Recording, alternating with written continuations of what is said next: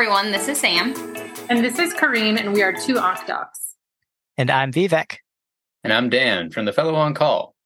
The goal for each of the episodes in this collaborative series is to provide an overview of the management of a specific disease and a breakdown of an abstract from ASCO 2023 in that same disease topic. We'll provide a few key points in critical appraisal at an understandable level for our listeners. Great. Thanks, Dan. So this week's episode, we're going to be focusing on a few details of the current treatment for locally advanced rectal cancer. If you're a regular listener, you know we just posted an episode on this last week, and we'll be covering the ASCO 2023 plenary session abstract of the PROSPECT trial. Yes, this is very exciting. So briefly, Sam, how is rectal cancer different from colon cancer?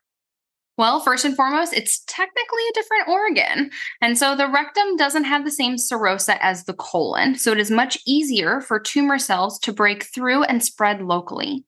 Given this, rectal cancer has about a 20% risk of local recurrence, as opposed to the low 2% risk of local recurrence with colon cancer. Local recurrences of rectal cancer have a poor prognosis, so we really focus on getting the best upfront treatment to prevent that local recurrence in this disease. So for these patients, what are the current treatment guidelines for locally advanced, proficient MMR, non-MSI high rectal cancer? Because last year we had the whole buzz about dostarlimab, but what about for those patients, which is the majority of our patients, who wouldn't be eligible? Absolutely. So excluding that small population that are mismatch repair deficient or MSI high, majority of our patients, we start talking about total neoadjuvant therapy, followed by surgery for locally advanced rectal cancer. And this was based on two seminal trials. And so it was the Rapido trial, which looked at short course radiation, followed by chemotherapy before surgery, and the Prestige 23 trial, which looked at chemotherapy and chemoradiation prior to surgery.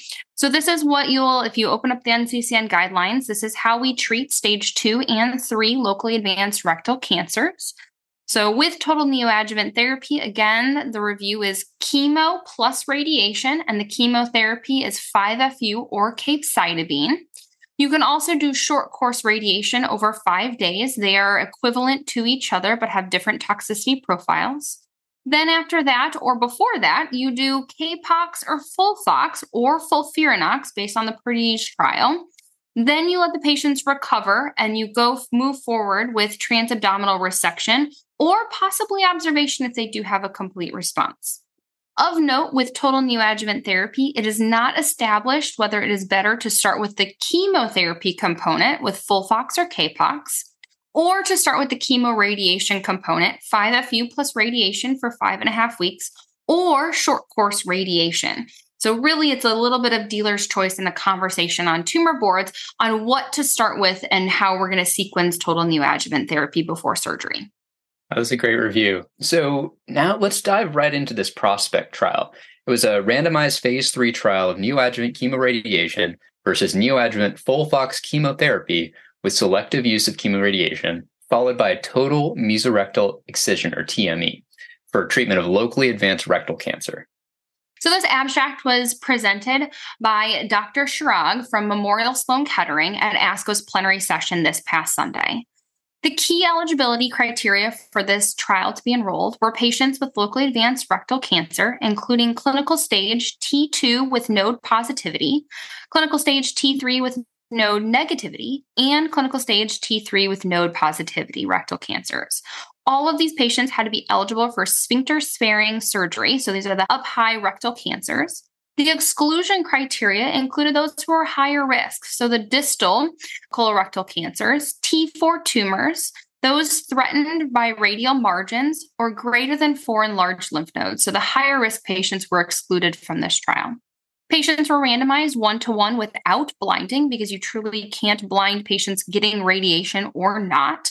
And the control group received 5-FU chemoradiation, long course, so the full 5.5 weeks with either capecitabine, the pill, or pump 5-FU.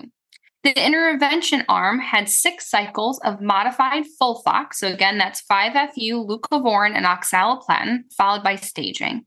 If at the time of staging after the 6 cycles of chemo, there was tumor regression greater than 20%, then surgery was performed.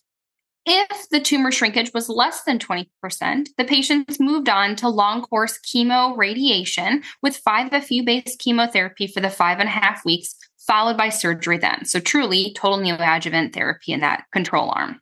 Primary outcomes was disease-free survival, and that was defined as time from randomization to any recurrence or death. And secondary endpoints that everyone looked at was overall survival, local recurrence-free survival, R0 resection, pathologic complete response, as well as toxicities. Sam, that was a great summary of the trial. And I think one of the most important things you talked about there was that this is selective chemoradiation, meaning that we can have some patients who will move on to this TNT-based therapy. The trial did recruit 1,194 patients between June 2012 to December 2018, so a long time period for enrollment, and 1,128 were randomized. What was the standard of care during this time? Because this is a lot of years. I think that it's extremely important to note the dates of the recruitment. And so this is a decade ago, 2012 to 2018. And the standard treatment of a locally advanced rectal cancer at that time was long-course chemoradiation for 5.5 weeks. The chemotherapy was the capecitabine or 5-FU, followed by surgery. After people healed from surgery is when we talked about adjuvant chemo with Capox or Folfox. So this is pre the era of total neoadjuvant therapy is when this trial was designed and when patients were getting recruited to it. The regimen has increased toxicity associated with chemoradiation, and the goal of this trial was to try to reduce the toxicity from the radiation component. So thus, this technically was a de-escalating treatment, thinking could we avoid chemoradiation and instead use chemotherapy before surgery in locally advanced rectal cancers. Right. And this is really important. So Sam, can you tell us about the results of this trial? Absolutely. So first, our patient demographics. So the median age was 57. So that's right in, the colorectal age group that we're shooting for, even though we know now it can happen much younger. And that's why our colonoscopy age has dropped from 50 down to 45. Majority of patients were men, with 30% being female and 70% being male. And that again fits the demographics for colorectal cancer. And 62% had clinically positive nodes. So I think that's important to note that node positivity was included as long as they were a T3, not a T4. This was a non-inferiority trial, and the non-inferiority for disease-free survival was met at 5 years, with 80.8% having disease-free survival with the chemotherapy arm or the experimental arm, and 78.6% of patients having disease-free survival in the chemoradiation arm, that standard arm. The hazard ratio was 0.92, favoring chemotherapy with selective chemoradiation only if they didn't meet that endpoint of having greater than or equal to 20% tumor regression. The freedom from local recurrence was similar in both groups, and the overall survival at 5 years was also nearly identical at 89% for the chemo arm and 90% for the chemoradiation arm. Surgical and pathologic endpoints were also very similar. And so I know we want to talk a little bit about non-inferiority trials. So Vivek, tell me what we need to know. Yeah, Sam. So that was an amazing trial. I thought that we really had a decision here where we ran an appropriate non-inferiority trial. So in my mind, there are 3 important criteria for running a non-inferiority trial. Criteria number 1, when you're comparing these treatments, the treatment that you're trying to see as non-inferior has to be more convenient. Number 2, if it's not more convenient, it has to be cheaper, right? We want to ultimately save money. And number 3, it has to be less toxic. If you have all 3 of those, convenient, cheaper, and less toxic, that is 100% ideal. And in this case, we are omitting therapy. We're giving much less toxicity for patients. So it was such an appropriate design to do a non-inferiority trial. You may be wondering, especially for those who don't have a big background statistics, how do we choose how many patients we need for non-inferiority trials? And how does this differ from our standard superiority trials? And the thing I really loved about this trial, and I don't see this very often, is they justified where they put their margins. And what I mean by that is when we're looking at non-inferiority, we're saying that because it's more convenient, it's cheaper, and it's less toxic, we're okay with sacrificing a few percentage points in something like disease-free survival. And what they did here was they outlined that they were saying that the 5-year DFS difference had to be less than 5%. They said that is our margin.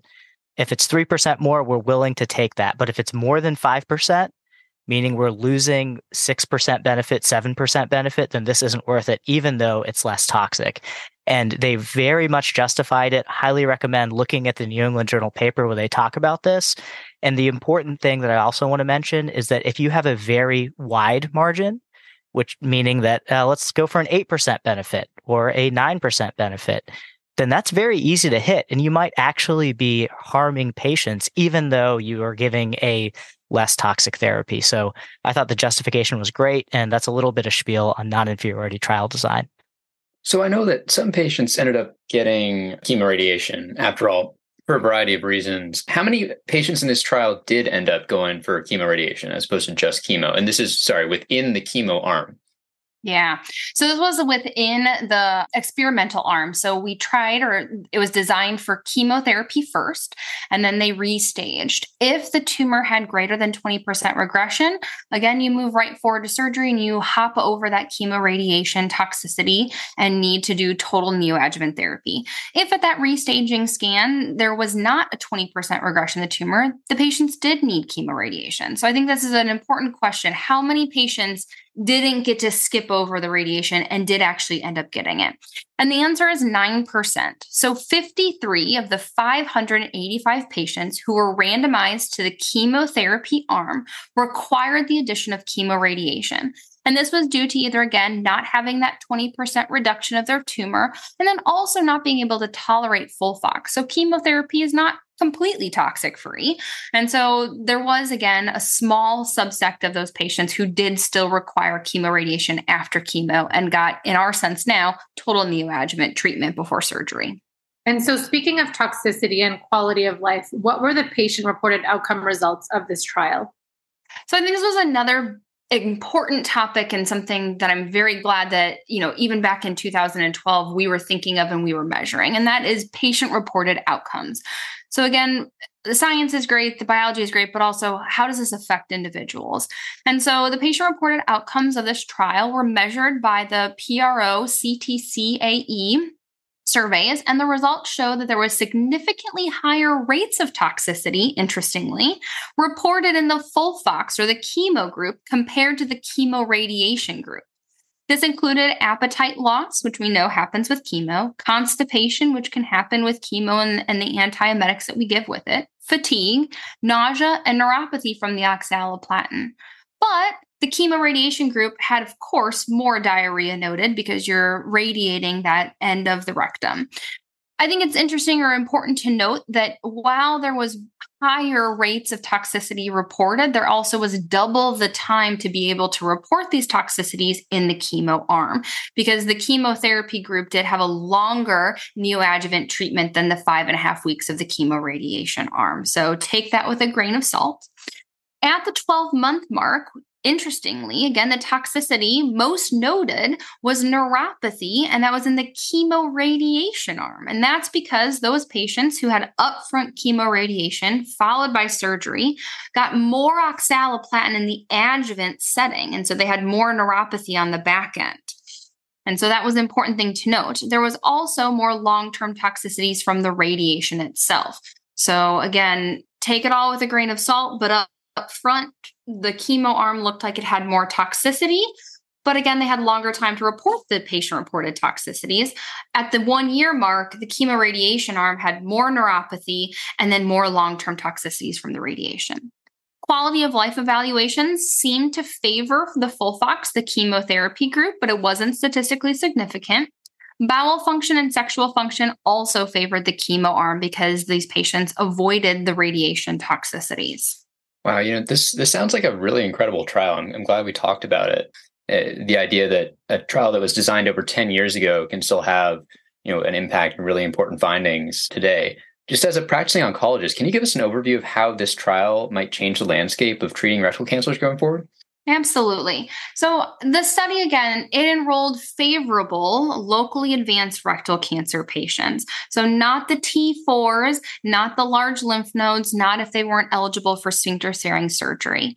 It did show that in that selective group, selective omission of chemoradiation, those who responded to neoadjuvant FOLFOX they do well. So this did not compromise local control. The disease-free survival and overall survival were almost similar. So it was non-inferiority. And so this is a safe and effective option for this population of rectal cancer patients. So I think the bottom line is the results of this trial does give more options for physicians and patients to talk about treating the early intermediate risk rectal cancers.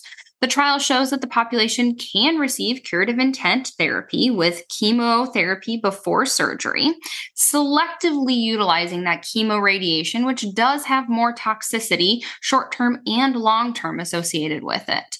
And so again, I think maybe we don't need to do total neoadjuvant therapy in all rectal cancers that are stage 2 and 3, but rather we need to be risk associating them. They did a great review of this abstract during the plenary session, and they did actually make mention that the Europeans' ESMO guidelines actually does already omit the chemoradiation portion in these early intermediate risk locally advanced rectal cancers. So we just now have the data in the US to back this up. We've also been talking a little bit at ASCO about the PREDIGE trial, and they've also done updates. I think an important thing to note is a comparison of who was enrolled in the PREDIGE trial, and they did include higher risk, more advanced tumors. Those tumors that were T4, that were N2, that were, large and at risk. So those patients still do need total neoadjuvant therapy, but maybe the lower risk ones, we can avoid some toxicity and some radiation and just do some chemo before surgery. One other critical takeaway that I want to discuss from a critical appraisal side of things is that we really need to be evaluating non-inferiority trials with what their margin is. A justification of the margin, surprisingly to me, when I started looking for it, doesn't happen very often. And this was an amazing trial at showing that. In fact, last year, when we looked at the use of ctDNA for adjuvant chemotherapy in colon cancer patients, they used a non-inferiority margin, allowing for over 8% difference in DFS. And that didn't make sense based on what we know about giving things like FOLFOX. We would have things like a 6% improvement in high-risk patients. This was a great justification, and always look for that. And then always ask yourself 3 questions. Is this more convenient? Is it cheaper? And is it less toxic? If you don't answer yes to any of those, you should not do a non-inferiority trial. Absolutely. That was such a great overview, and we're so excited about this special collaborative series. So thank you for listening and tuning in. We will release the next episode on Wednesday, and please feel free to reach out to us with questions, comments, corrections on our Twitter, Instagram, or websites, 2OncDocs, as well as the Fellow on Call. Thanks.